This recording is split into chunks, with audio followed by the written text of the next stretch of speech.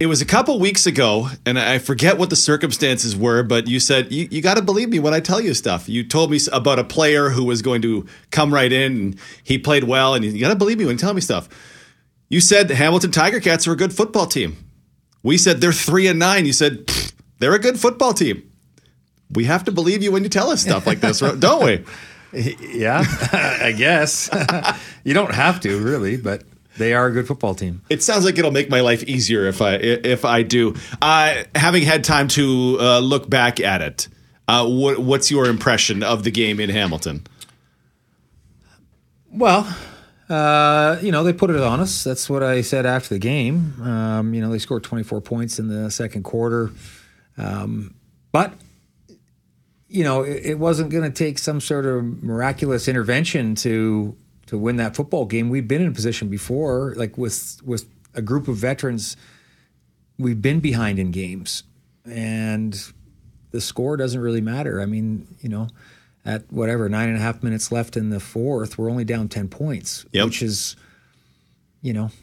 not insurmountable by any stretch. I mean, that's a normal CFL game, right? Yeah. So got lots of time left. We can't let them score again. We need to stop, and we need to just keep getting points on drives. And it didn't work out for a variety of reasons, right? So we didn't play well enough to win, and Hamilton played a good game. They had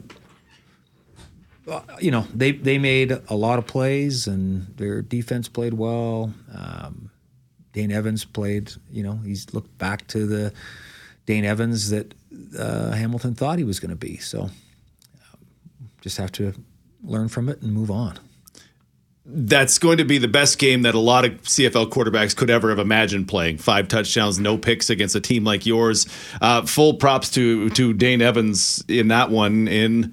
There have been, at least along our side, questions about what is he and what would he be against this Winnipeg team. He was fantastic in this game. 204-780-6868. Your texts, your calls. Our texts are pouring in. We have got Steve with us on the line to kick us off. Steve, thanks for your call. Your question for the head coach, Mike O'Shea.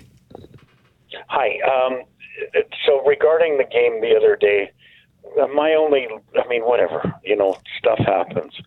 The lack of a pass rush against Evans was a tiny bit concerning, but whatever. I know, Coach, you're a heck of a lot smarter than me. You'll think, whatever, move on from there. But this is my question, Coach O'Shea. What do you make of, you're playing Saskatchewan next on the 30th. What do you make of Saskatchewan this year? They're a head scratcher to me. I picked them, and I thought they would challenge you guys for first in the West. Like, what in the world do you make of Saskatchewan this year? Well, I mean, it's going to sound like a broken record, but they're a good football team. If we think of Saskatchewan as anything less than a good football team, it's going to be trouble for us, right? We beat them by, what did we beat them by? 2 points at Labor Day. And then we put it on them at the Banjo Bowl, but they had guys sick. They had guys dressed that didn't even see the field, right? They didn't step on the field. So they weren't at their best by any stretch of the imagination. So we got to assume they're going to be coming off the bye also. They're going to be healthy. They're going to have other guys back that were injured anyway, not just sick. So they're going to be at full strength, and I imagine it's going to probably look like a different game. We have to be prepared for that. They're going to be able to run the football and get after the passer, and I'm sure Cody Fajardo is going to be rested and very determined. Steve, thank you for your call. Appreciate you being with us on the Coaches Show. We have a DM or a tweet from David Aspel. Says, Mike, what do you think of the Elks and Lions and their huge wins over West Division opponents? Just along the line of Sask. Yeah, it once again, it just makes things interesting, down the stretch. We're getting to that point in the season, and everybody's jockeying and trying to figure out where they fit. And I imagine nobody's even thinking of that. They're just thinking about winning football games. Right? Yeah. So it certainly makes things interesting. Once again, we'll just let it play out and worry about ourselves. And I'm sure it'll work out well for us. Yeah, if you ever need to know the permutations of it, you just cast it out and the fans will know. The fans will have it ready for you. You need to do this and this and this. If you ever want it, it's out there for you. But I like it that you guys don't have to focus on that because, you can just find that stuff super easy. You just got to win. Just keep winning football games. Yeah.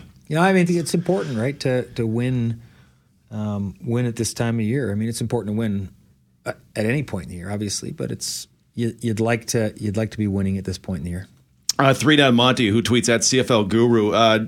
Mike, do you attribute any of the teams' play Saturday to the fact they were heading into the bye? 2 pre-bye week losses this season. Yeah, I don't. I mean, you could look at it and say, well, Hamilton was coming off of bye, right? So they had an extra bunch of days to prepare and feel good about themselves, healthy, motivated, certainly. No, I don't. I think our guys have performed in all sorts of different situations, and to say that that's the reason because we're heading into a bye, I don't buy that. I think there's reasons enough on the film that says why we won or lost a game. All right, let's go to the phone lines and welcome in. Gary is with us. Gary, thanks for your call. Your question for the head coach, Mike O'Shea. Okay, thanks very much. Mike, during the college draft, we were told about this super great shutdown corner that was so good that opposing quarterbacks wouldn't throw to him. And with Tyrell, number 25. Tyrell Ford. Ford.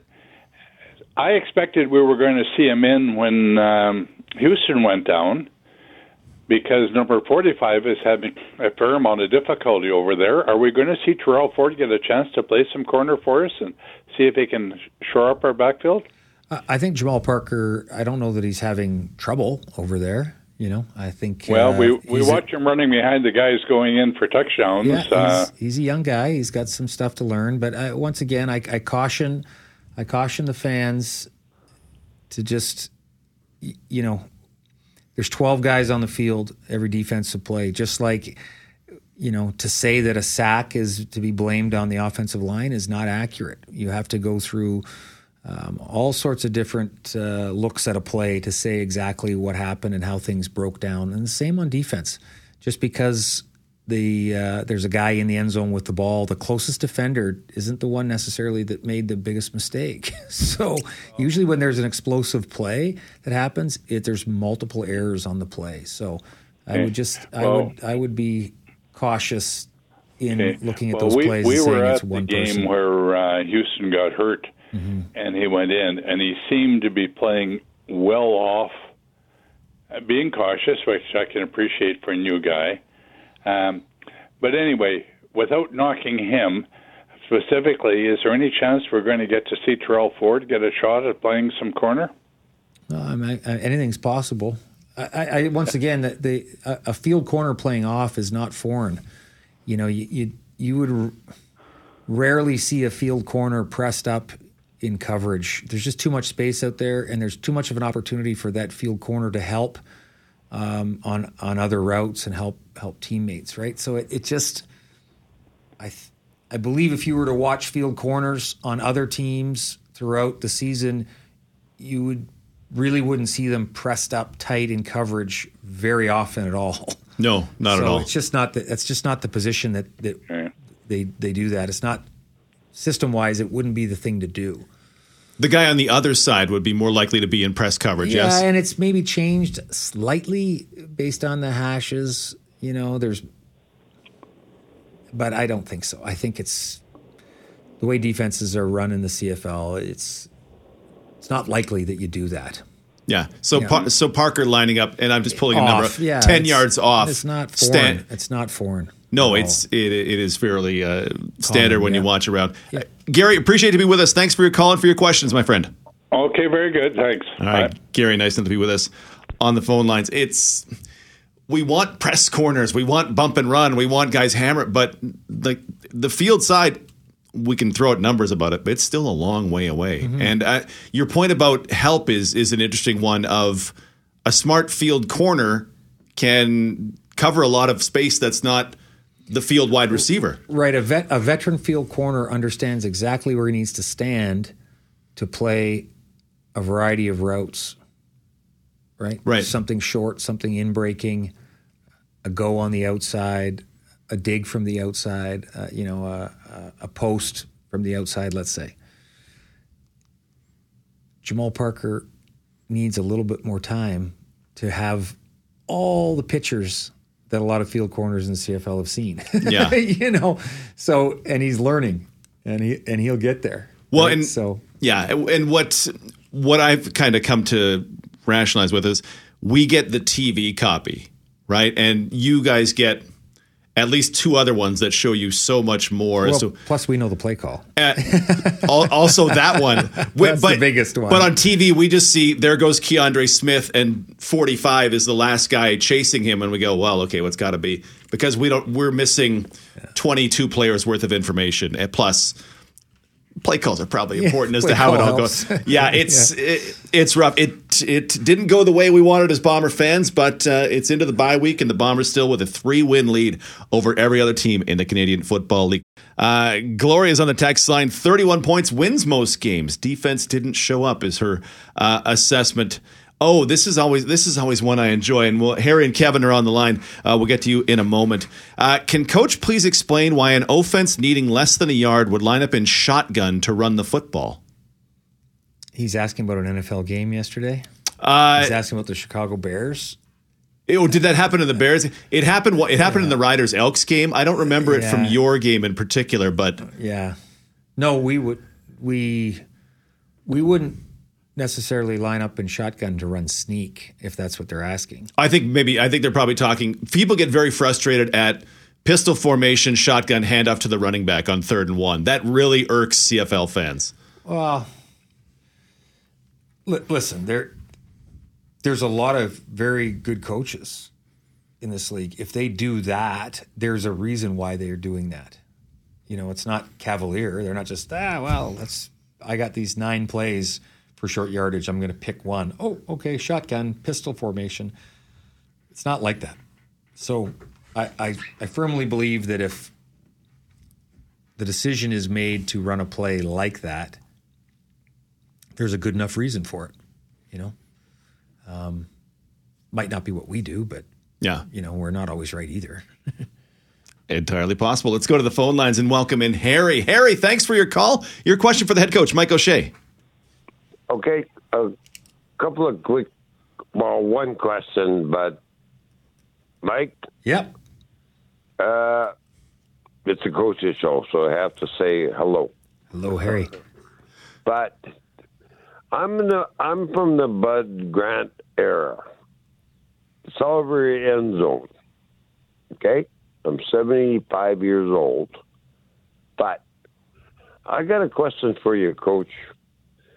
Were the Bombers, did they actually now, I know you didn't. I know your coaches didn't. But the players' mentality, did they underestimate Hamilton? Because that wasn't very good. Yeah, I don't think you're going to admit that, Coach. I don't think they could have. I've played soccer all my life. Yeah, I don't think they could have underestimated him. Our coaches do a great job of showing them a tremendous amount of film through the week, and the film would have. No, I don't mean that. The film would have tons of clips showing Hamilton doing extremely well against every one of their opponents. I mean, I think they've lost 8 games in the last, or not lost. I think they've been in 8 games where it was decided in the last 3 minutes. So they've been in a lot of games, and they've been winning a lot of games. I had Bill Frank playing against me. Bill Frank, the Bombers. Yeah. I'm an old-timer. Harry, let me ask you, what makes you think they took Hamilton lightly? Is it just the result, or was there something else you think you saw? No, it was in the media, the papers, we're not underestimating Hamilton. Oh, I underestimated Hamilton. Let's not. Oh, I absolutely did. I don't believe, but then I don't get paid to go out and win games against Hamilton. So I didn't think Hamilton had that in them at all. But I can guarantee you, every person I talked to who was playing in that game was like, no, they're good. They're good because A, B, and C. I got my Bomber jersey on. They asked me what happened to the Bombers. And I said, hey, you know what? It's better you lost tonight not in the Grey Cup. Good night, Coach. All right. Harry, thank you. for the call. Thank you for your call. We appreciate you being with us on the phone line. The best team in the history of the Canadian Football League was the 1989 Edmonton Elks, 16-2. There's no Miami Dolphins or New England Patriots so far in the history of the Canadian Football League. Kevin is with us on the phone line. Kevin, thanks for your call. Your question for the head coach, Mike O'Shea. Hey, Coach, I got a question for you, and then I just wanted your opinion on something else. So I'll start with the question. On the Hamilton game, you guys got a penalty. I mean, I know what taunting is, but the ref said OC taunting. What does that exactly mean? That's the new sort of standard objectionable conduct, and it goes. It certainly gets marked down. If the player gets a second one, they can be ejected. So they're just trying to clean up all the post-play crap that makes our game look bad. It'd be called OC taunting, I take it? Yeah. The official, just objectionable conduct, taunting, and that one would have been Jamarcus Hardrick. You there? I can't remember his name. The quarterback there, second quarterback that went in, and he was flexing towards the crowd. Just wondering what your opinion was that when you're down by 18 points and he's flexing. Their quarterback? No, your quarterback. Jesus, I can't. Dakota Prukop, are you talking about? He wasn't flexing towards the crowd. He was running in, putting a signal for our personnel. Big team. Oh, okay, I misunderstood that. Big team. Flexing it, bicep flexing, indicating the big team. I thought he was like flexing towards the crowd, but you're down by 18 points. Like I don't think. No. There's nobody on our team that's doing that. Yeah. I guarantee you, he's calling in the personnel or saying what the next personnel is. It's big team. So Okay, you won't have to worry about that stuff. No, but All right, I'm good. that's a good question, Kevin, because if you were thinking it, he's certainly not the only one. But he gets a very tight bicep flex, not the old Hulk Hogan one with, say your prayers and eat your vitamins. No, but and Dakota doesn't seem like a real flexer. He seems like a guy who's just going to go out and try to win some football games as opposed to flex on his way out. Agreed. Texts and calls 204-780-6868. Richard wants to know, just wondering why or what Hamilton did to stop the pressure we normally get up front on defense. Well,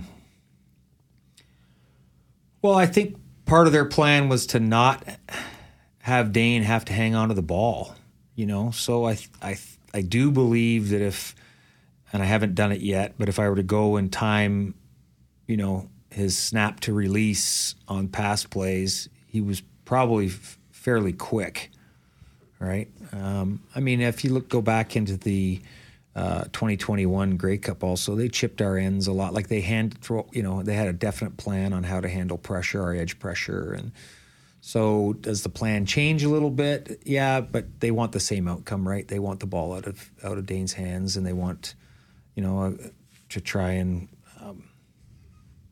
they want a little bit of a running attack. I wouldn't say they stuck with the run, Yeah. But they certainly wanted to move them around a little bit too. They used their fullback a little more and got the ball. So they, that one play they rolled out and they threw it back across to the fullback. It's a good play, right? It caught us. Who's their leading receiver, Felix Garangochia, Yeah. So I think some of that. Also, Jackson Jeffcoat got hurt, right, early. So he couldn't play the rest of the game. And then you're down a rusher, and it takes a lot of energy to rush the passer. You'd like to have a better rotation, and that's on me for not,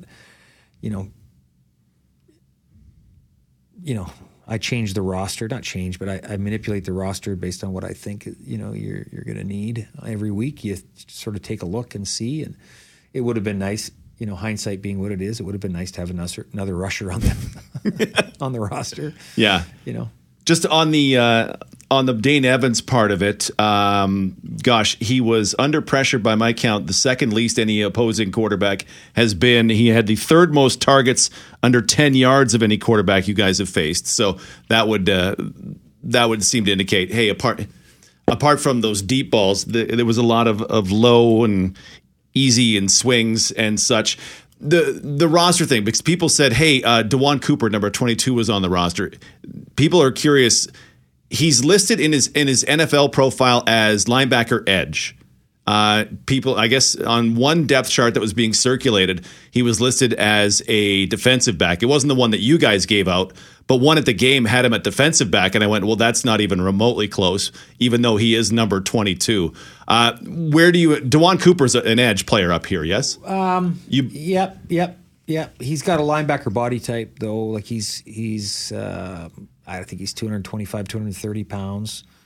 Right, so right now for us, he's a special teamer. He hasn't been with us very long, obviously, only a couple weeks. Right, so right now for us, he plays special teams, and he's working at the D line. And there's certain nuances to our game that he needs more work on. Yeah.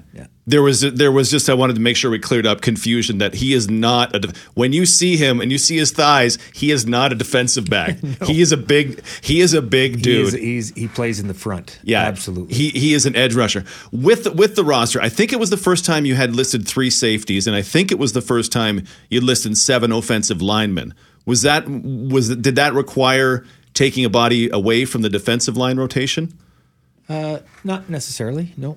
Not necessarily. Okay. The 3 safeties,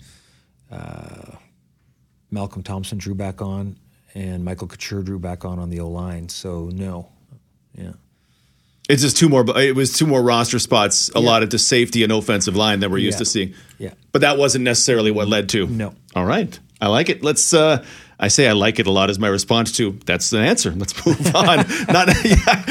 That's one of my verbal tics. Don, please excuse my verbal tics. Thanks for giving us a call. Your question for the head coach, Mike O'Shea.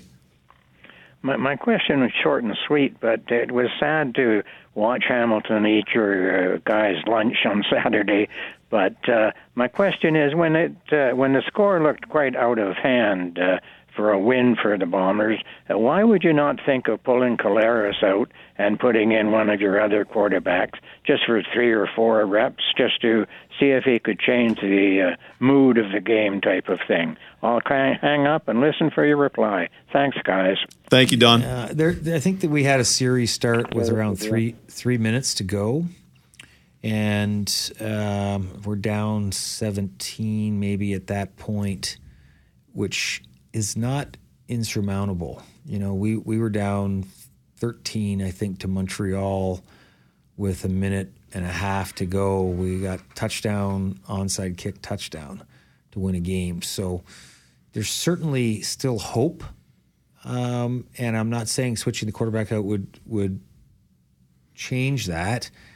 And I also don't think that switching the quarterback is going to give you the spark that's going to allow you to operate fast and get to 17. So Zach still gives you the absolute best chance because he's the best quarterback in the league, as we think. He still gives you the best chance to operate offensively, to allow yourself to try and get 17 in 3 and a bit minutes or whatever the last drive started at, or second last drive started at. In fact, I think he's the only one in terms of quarterback play that gives you that opportunity. So it's really hard to say, uncle, we don't have an opportunity, because we've seen it too many times in the CFL that it's never really over. And that's just the way I believe. Now, had we gotten the ball back again, we would have made a change at the very end. So. Okay. Yeah. It sounds like it's a difference. The fans who wanted, pull Zach, give Drew some reps, were figuring it's mop up time. For you, it wasn't mop up, run the clock out, let's go home time. Yeah, I imagine there'd be a lot of people that would complain about me, is I just never see. I don't see it that way. Yeah. I've been in too many games where there's too many possessions and under 3 minutes and too many lead changes and too many opportunities to win games in the last 3 minutes of a game. It's just, that's what's so beautiful about the CFL. Beautiful, frustrating, it's exciting, it's heart pound. Like, there are games I've left calling, I'm like 45 minutes into the post-game show, my heart rate still is not back to normal, because isn't that awesome? It really is. It's going to be the death of me one day, but it's really great. Well, it was a good way to go. You know what? It would be. Watching a CFL game would be a good way to go. Yeah. Jim hit us up at DT on OB. You can also reach out on Twitter if you like. Jim wants to know, what was the reason for taking Zach out in the third quarter with 2-something when he was moving the team? I think he's referring to the opening drive of the third quarter. You guys go 68 yards in 6 plays. Dembski runs for 5. 2nd and 5. Dakota Prukop comes in. Dakota gets stopped on a run, field goal. Yeah, there was some plays and combination of plays we wanted that we believed at that moment were going to be the ones that worked. Absolutely. I mean, Dakota's a very good football player. He's gotten some pretty heavy yards for us and scored and makes good decisions. Yeah. All right. Gord is on the line at DT on OB. Is the team going to expand its practice roster when they return back? We'll be looking for players that can help this season. Does the practice roster expand at some point? It does. In the year? It does. You have a window of, I think it's 30 days to expand your practice roster by 5. After September, whatever date in September you can do it. And we will, like every other team we will take advantage of that opportunity for sure. Is it only upside or are there downsides to potentially bringing in however many new players? I honestly don't know. Do you just go, we're bringing in 5 guys because we have the opportunity to bring in these 5 guys? Is it just automatic? I believe it's automatic that we would do it. Okay. Are there downsides to it? Is there things to manage? Absolutely.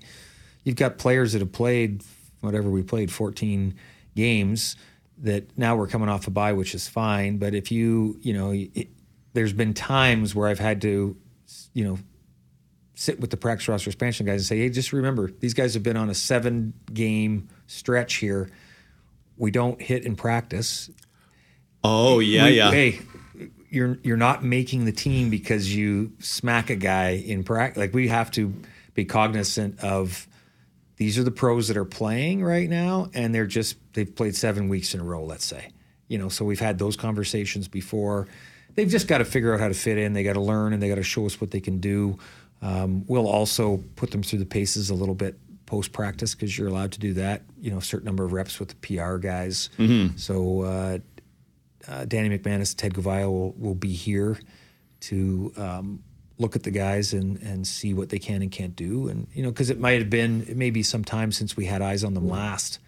So you want to see what kind of shape they're in. And, so we'll see. And, you see if the guys can help you or not. But it's certainly one of those opportunities that you need to take for your team to continue to get better. You made me think of a story. When I was in university, our basketball team had a guy who was borderline NBA player. People were like, this guy's he's unbelievable. They were playing a preseason exhibition game and they needed an extra body. So a buddy of mine volunteered, and he's in this game with U Sports players, and just, it's going about as you'd expect. But here comes Alex Beeson, the guy who's borderline player of the year, storming down the court 3-on-1 in a fast break situation. My buddy stood in front of him to take a charge. I'm like, what are you doing? Why would you? He's like, no, I'm playing hard. I'm like, no, you get out of the way. I get you're playing hard, but dear God, if he gets hurt, you're going to be enemy number 1. So you can't make the team on this day. Just know that. Just relaxing, taking it easy. Play hard, but if you tackle a receiver, we're going to get you. Yeah, there are parameters they have to follow, right? Once again, they've got to figure out how to fit in, too. Yeah. Ryan says, what went into the decision on not going for 2 on the fourth quarter touchdowns? They were down 24, so could have cut it down to needing only 3 scores. Yeah, discussed it with Buck and told him what I thought in terms of the plan, how we were going to execute, getting back into it. Like to keep momentum and don't think you need to press for points there. So once again, we're only down 10 with 9.5 to go. So you score, you kick another single, you're still going to get another possession and kick a field goal. We got the win behind us. We could trot legs out there for a longer one. And just, keep that positive flow going. Right now, if they stop you on a 2, now you have to go for 2 the next, or that fourth possession has to be a touchdown. Yep. Right. So, the way I played it out in my head, this was quite doable. Compared to hitting on 3 touchdowns and 3 2-point converts. I didn't see it happening that way. The overarching thing for this conversation is the chance of winning a football game when you're down 24 is quite thin in the first place. So we're talking about thin margins, and it can 10% be 12% or 8%. You take it away from having a chance to tie the game with 3 scores by not going for the 1, which I didn't expect at the time, because you again, thin that you're going to get those 24 points at all, but you now have eschewed the chance that you can do it in 3 possessions. Right, but I didn't think time was an issue to get the 4th possession. We needed stops on defense regardless. 100%. So always, yep. As long as you get the stops on defense, you're going to get the 4th possession. It's not going to go any other way. We have lots of time. Right. If we scored our first touchdown, we're down 24. If we score the first touchdown of the 4th with 10 minutes to go, it may change my opinion, because we might not have enough possessions. But we scored our first touchdown in the 14:30, I think, something like that. Yeah, 14:30. And then once again, we score again. We 2 and out them, which is exactly what we need. And we score again. Now 9.5 to go, we're down 10. So that one of the things that I think our team is really good at is managing the clock in whatever situation it is, whether it's killing time or saving time. Buck has our offense, and Zach, we operate, all the players have a great understanding of what the game situation is and how we need to operate. Whether, like I said, in all situations, they have a great handle on that. So time wasn't one of those factors for me. We scored right away. Okay. It's not going to be an issue, right? Right. Unless they score again. And not Unless even they score again. Which it's going to be, if they score again, then it's getting tough again. Oh, for sure. And any 9-minute drive in any circumstance ends the game, essentially, right? We needed to get off the field instead of allowing them a 14-play drive or whatever it was. The one thing that came to me was, if you try to win in if you try to tie it, in 3 possessions, you leave yourself a little latitude in case they do get a random field goal. It's a 4-possession game. In that case, a 5-possession game, there you don't have any time, or you're relying on an onside kick, which get is a field goal and still be a 4-possession game. We need the touchdown, the 4th touchdown. Yeah. Right. So I always take it as few possessions as I can get, and if I can avoid an onside kick, I'm super happy to do that, because those are 15% at your level when they know it's coming. And I just immediately go 8-8-8. Yeah. It's the interesting thing. I thought in the post-game show you said we need to get in the end zone 6 times. Yeah. Why do you think? Why for you is the 3 yards from the 3-yard line different than the 3 yards in another spot? I found that interesting. Defenses call it differently. Okay. So they took a penalty. We were on the 3-yard line, and there's I think a penalty on Mike Miller. They hold him, and I think he would have scored there. Oh, he was wide open. I think he was going to be wide open, and he got held. But I do think that the play calling from a defense changes, and it should. You're backed up on the 3, but I do think that if somebody said they're going to get in the end zone 6 times against us, which I think they did this game, but for the most part, it's not going to happen. If you say you're going to get in the end zone 6 times against Hamilton, even though 3 of them are from the 3, you're still. We stop guys regularly on the 1. Yep. So I dug into it because I knew someone would ask, and I knew I was curious about it. So from 2015 to this week, teams who have and goal situations from the 3, be it 1st and goal, 2nd and goal, 3rd and goal, or a 2-point convert situation, they get in from the I was going to say 107, their 3-yard line 54% of the time. Mm-hmm. I was like, I would roll that. 2-point converts are 60% of the time conversion across the average. When you have longer drives, it tends to be more likely that you're going to get in. though there's not a huge sample size to prove that. And I go, how many teams in your study have made 3 2-point converts in a game? well, that goes back to it's a 10%. You're talking about moving a 10% win probability to a 12%, right? It's very thin at the best of times, right? So that's why I'm like, if we talk about it, we'll talk about it toward the end because it doesn't change a ton, right? Like I just bottom line is we had a plan. When I started thinking about how we were going to get this done, time wasn't an issue, right? Because we scored early in the fourth, you know, and to me, we still have lots of time. We score again, 9.5 minutes, you know. If you 2-and-out them on that they go 9-minute drive. If you 4-and-out them, whatever it is, it changes everything. But Hamilton was they were really good with that drive, and it played out the way they wanted to, and ultimately it didn't matter a whole bunch. The week off, I struggle with questions to ask. What do you hope the guys take away from the week off, whatever they might be doing? What I'm doing. I could ask you, but I don't know if you want to offer that up. I went bird hunting with a neighbor this morning. I went down to Red River Cats. I caught monster catfish. Oh, really? I had to leave the boat to come here. We were still catching master anglers. It was unbelievable. We caught 30 fish this afternoon. Oh my goodness. Yeah. Eric Labopo had us on fish all day. Anyway, awesome. What do the guys want to do? What do I want them to do?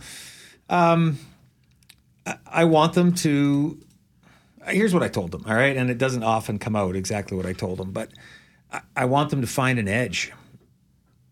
I want them to make sure they're doing the right things and making good decisions for their teammates so they come back and we've got an edge to us, right? And that could be anything, right? It could be a guy needs to step away and find something else to do. Like as coaches, we need to have a couple days where we're not thinking about football, right? Where we're doing something different that allows you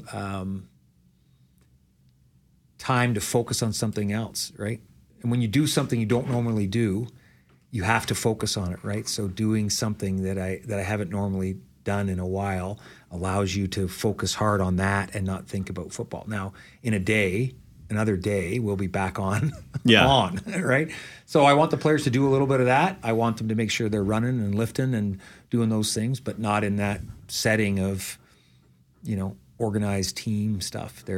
But a lot of guys are still around and they're getting together and they're probably watching film and, you know, they're probably doing the other things too. Because bottom line is that we have to come back better and we have to come back prepared to work harder and be better going forward. And I'm sure we will. We've got a great group of guys. It's awesome going to work every day. September 30th, Bombers and Riders right here on 680 CJOB. That's the Coaches Show. Thank you to the head coach, Mike O'Shea. We're back next Monday with plenty more.